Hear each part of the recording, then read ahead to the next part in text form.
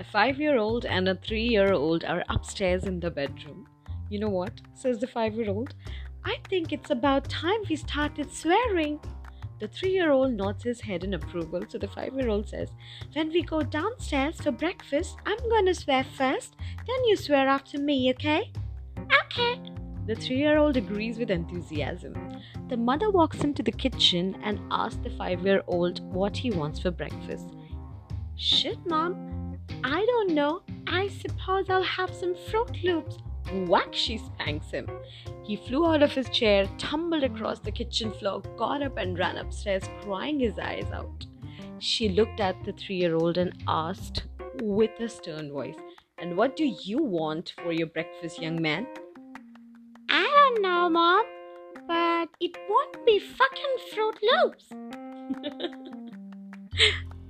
Little did he know what is his mother going to do to him, as he already saw what happened with his brother. Anyway, did you like the story? Have a good day.